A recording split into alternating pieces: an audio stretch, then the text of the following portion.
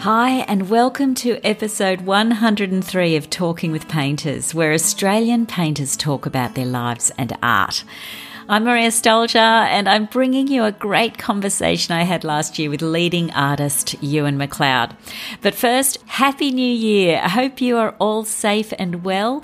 Here in Sydney, we're experiencing a few mini COVID outbreaks. Crossing our fingers, it doesn't escalate. Even though we're still going through shaky times, I'm getting the feeling there's a hopeful outlook for 2021, and I hope that continues.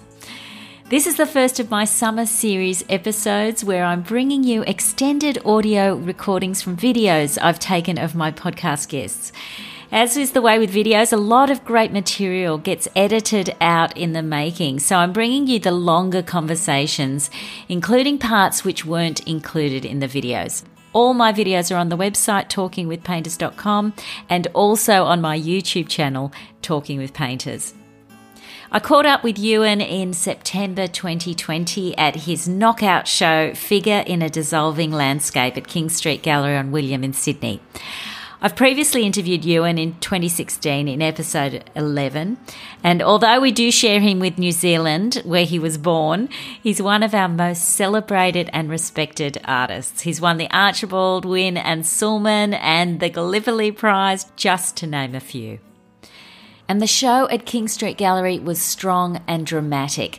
Figures in icy environments which were inspired by Ewan's trip to the Tasman Glacier in New Zealand. And that trip was sandwiched between the Australian bushfires and the onset of COVID in Australia in early 2020.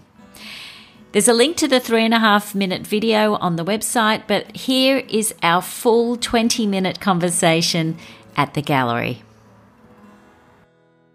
It's funny, that aspect of coming to your own show, because it's hard to take it in a way, you know. It actually, you're kind of, a little bit overwhelmed yourself, I think, and looking at all the work and the memories of it, and it's actually hard to look at them, I find, to look at them objectively.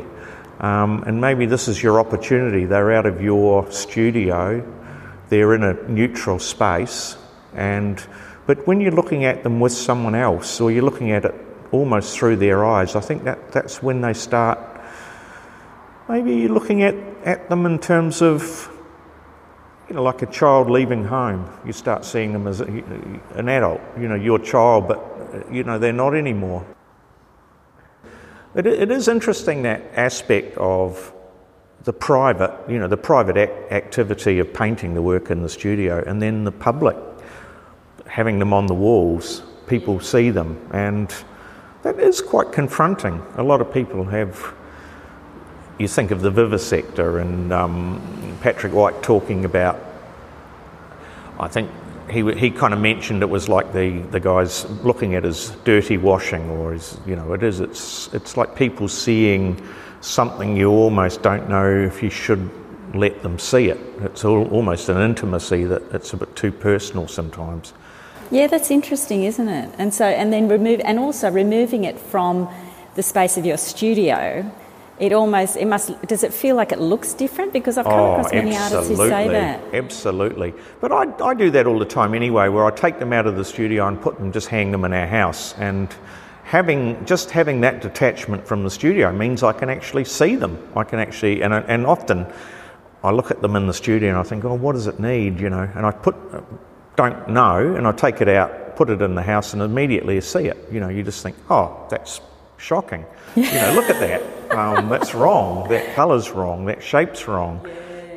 Take it back in the studio, work on it, and it's kind of handy having a studio that's not too far from the house, I've got to say. Yeah, true.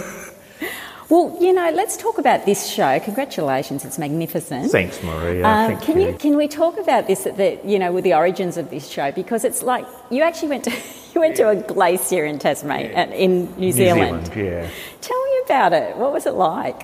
Well, look, it's a place that I've been to quite I went there when I was young. I have these really early memories of going up there with my parents when I was about 5, I think, and And it was a pretty freaky place because you've got these avalanches going off all the time. It's quite frightening, quite a frightening place.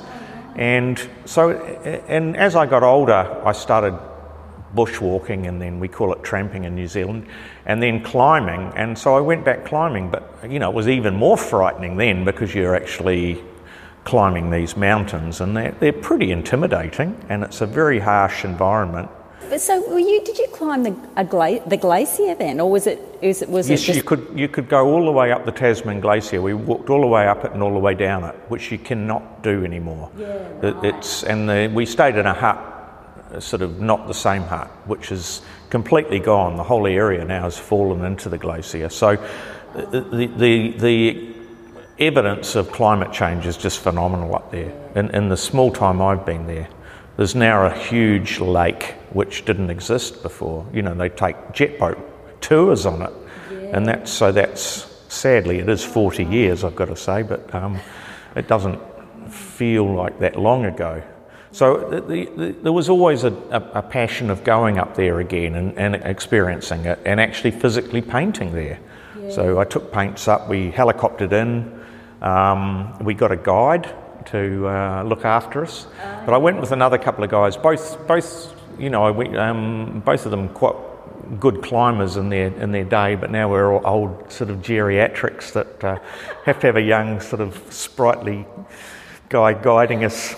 But that was remarkable having that, because it's a real sense of safety. And were there crevasses? Oh yeah. You're totally walking in amongst the crevasses, and look, it's pretty safe really. I mean, if you fall in one, you've got your rope together so you can extract yourself. Yeah. But you're in an environment that is quite fragile, but at the same time it's quite frightening, and it's a very interesting area. And I guess I'd never ever sort of felt the insecurity of the place. I mean, I guess when you're young, you just see this place as it'll always be there, and it's, you know, it's tough and it's aggressive, and it tells climbers to piss off, you know. And now I look at it and I think, gee, it's all, this area is all, the glaciers are all receding, the mountains are falling down. You know, it's quite frightening what is happening up there. And in a very short period of time, this is it's in real danger. Well, I notice I can see in this painting behind you that there is this brownish tinge to the ice, and I understand there's a story behind that. Can you tell me about it? Yeah, and it was bizarre when we flew over from Australia and looking out the window, and all the mountains were pink. And it was just the weirdest thing. I was sort of gutted because I thought, I want to paint this, and I've got this horrible pink all over it. But of course, I can do whatever I like. I can paint them white, I can paint them whatever colour. And in the end, what it transpired it was the bushfires from Australia, and all this ash and I guess dirt, soil had blown over, because it was a pink colour. Was it during the time of the actual bushfires that you were there? Well, it was just after it. So I was there in February this year, and really early in February. And so, it was just after it. So all these winds had blown it all across. And New Zealanders were complaining about the smoke. I mean, they didn't get it as bad as we got it, but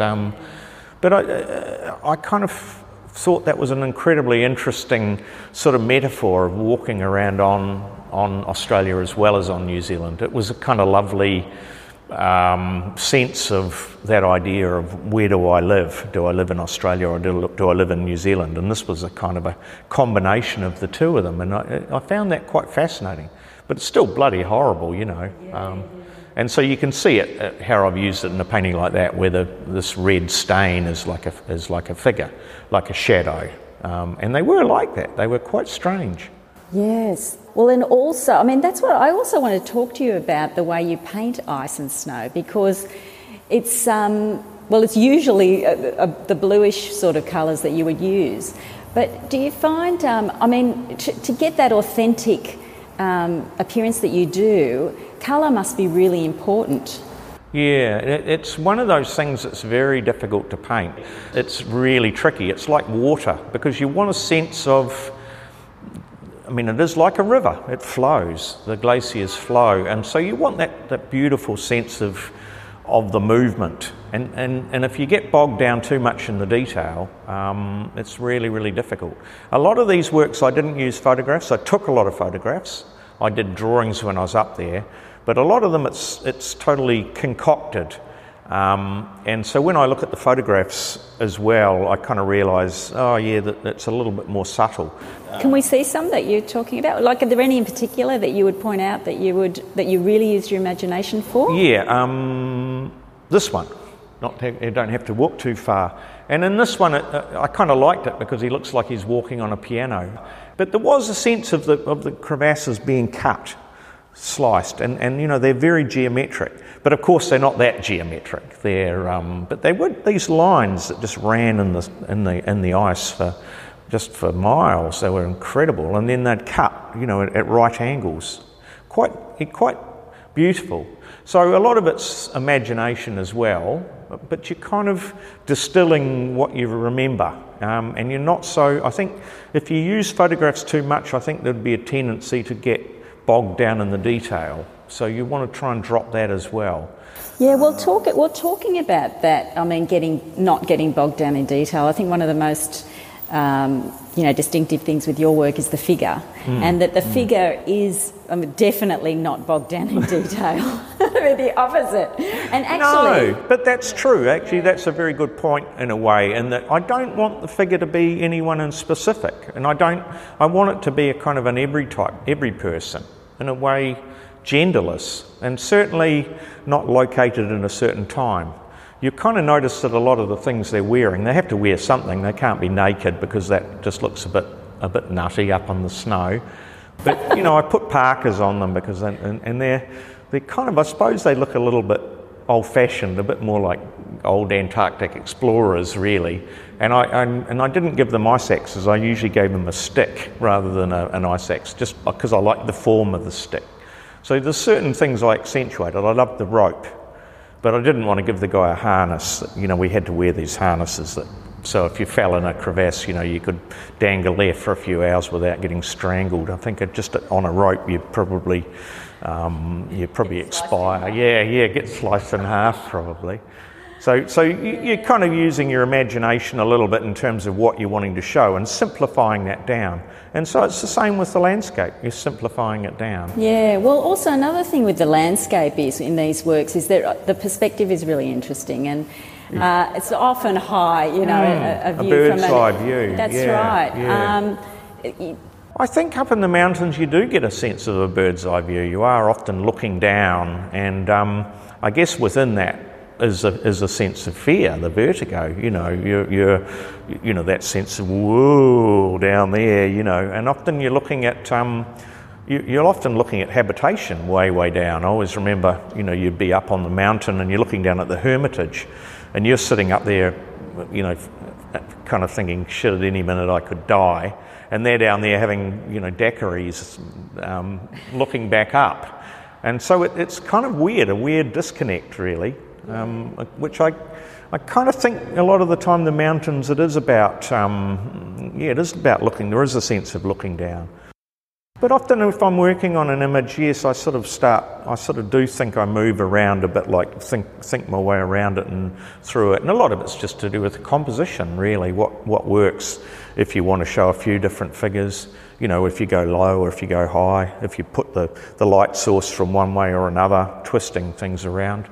And I kind of love that sense of it, you know, like you're a drone and you're moving around. And I kind of love that, in the sense of a figure when you're looking up at the figure or down at the figure.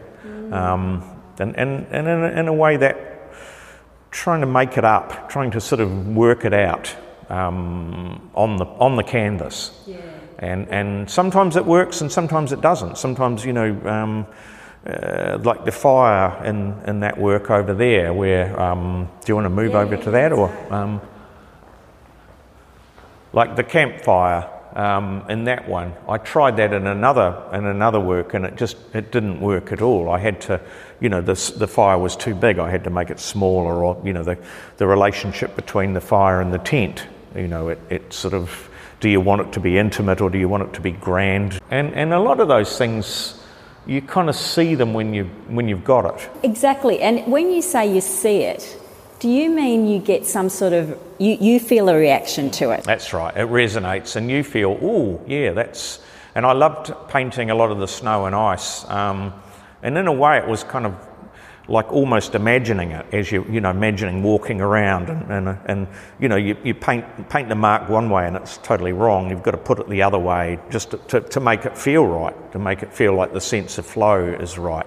Because everything up there is falling down. It's all in a state of flux, and it's really important. It is all sagging. It's all forcing down. Maybe that's why you do the bird's eye thing works so well. But like the rocks are all breaking and falling away. They're also pushing up, but they're falling down, and the ice is all falling down, and everything is just. There's a sense of pushing, and those kind of forces, those elemental forces, they're just amazing, just utterly beautiful, and I guess psychologically they do something to me. But I don't think too much about what I'm trying to do beforehand, and you tend to grab things and put them in, but simplify down too. Do you need to know what size boots the guy's wearing, or do you need to know if he's got a hat on or she's got a parka on, or the dog's got a collar? I don't know. Whatever, you put in what's important, not what's not important. And I guess it's the same for the landscape. It's but on the other hand, I guess it has to work as well. The most ridiculous thing, I suppose, is the boats up there. But it kind of looks like, oh, there's a boat there, I can see it. There it is. It must be there. Yeah, exactly. And can you tell me a bit about the ceramics? Because they are just absolutely fantastic. Have you done much ceramic work before? I always work with a ceramic artist, and they'll make the forms. And all of them work in a slightly different way. These ones were done La Paloma pottery with Kim and Lino up at Hill End, who are adorable people. They're fantastic people, and they were very happy to make me the forms. They're their forms, and they made these beautiful forms and the platters.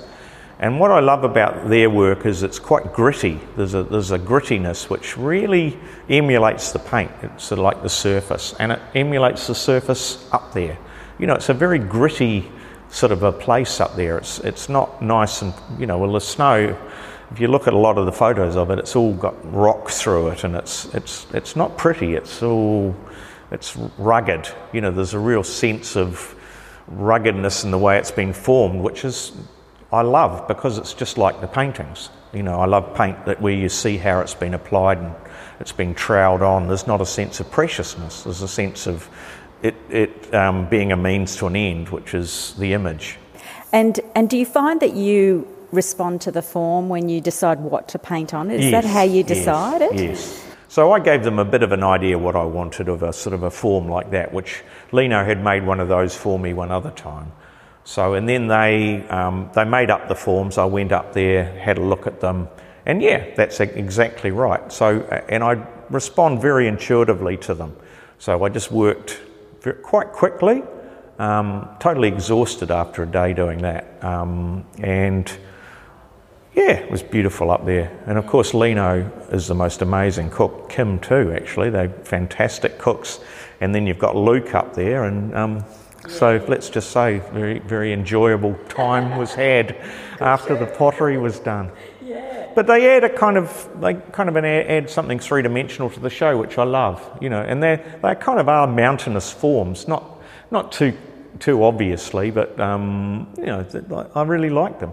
And there is a sense of the collapsing in them as well, the weight pushing down on them, which I think is really clever. So but certainly respond to that shape. I really love the way you paint figures, and I love the way that you're able to describe a gesture in such a economical way. And I was wondering whether, you had any advice for, say, art students that are starting out who are drawing the figure as to what you think is the main, the crux of what you should be getting when you are considering, depicting a figure. Yeah, it's an interesting one. I think everybody, it's like the landscape, everybody's doing it in their own way, and you need to find, I suppose it follows what you're actually trying to do with the figure. And for me, I guess it is that sense of a figure in motion, a figure moving, a figure alive, which I've kind of done all my whole life. It's about the figure being part of the landscape and how we kind of are in it. It is that thing where I'm painting on plein air and a figure walks past and I think, wow, I've got to get that, and what bit do you capture? Because again, like the landscape, it's what you leave out is just as important as what you leave in. And I do think life painting is incredibly important, or life drawing is really, really important, and to keep doing it and practicing it. Because I think that is where you can simplify from. But then, I had a teacher he was the most amazing draftsman, and he was classically trained and all that, and his figures were just insane. He'd sit down and he'd draw it all from memory, and he knew all the muscles and the bones, and he could just draw a knee, but it kind of lost touch with some sort of sense of spontaneity, and his portraits had a sense of there was no difference between painting a person and painting a building. Well, to me, they're very different things.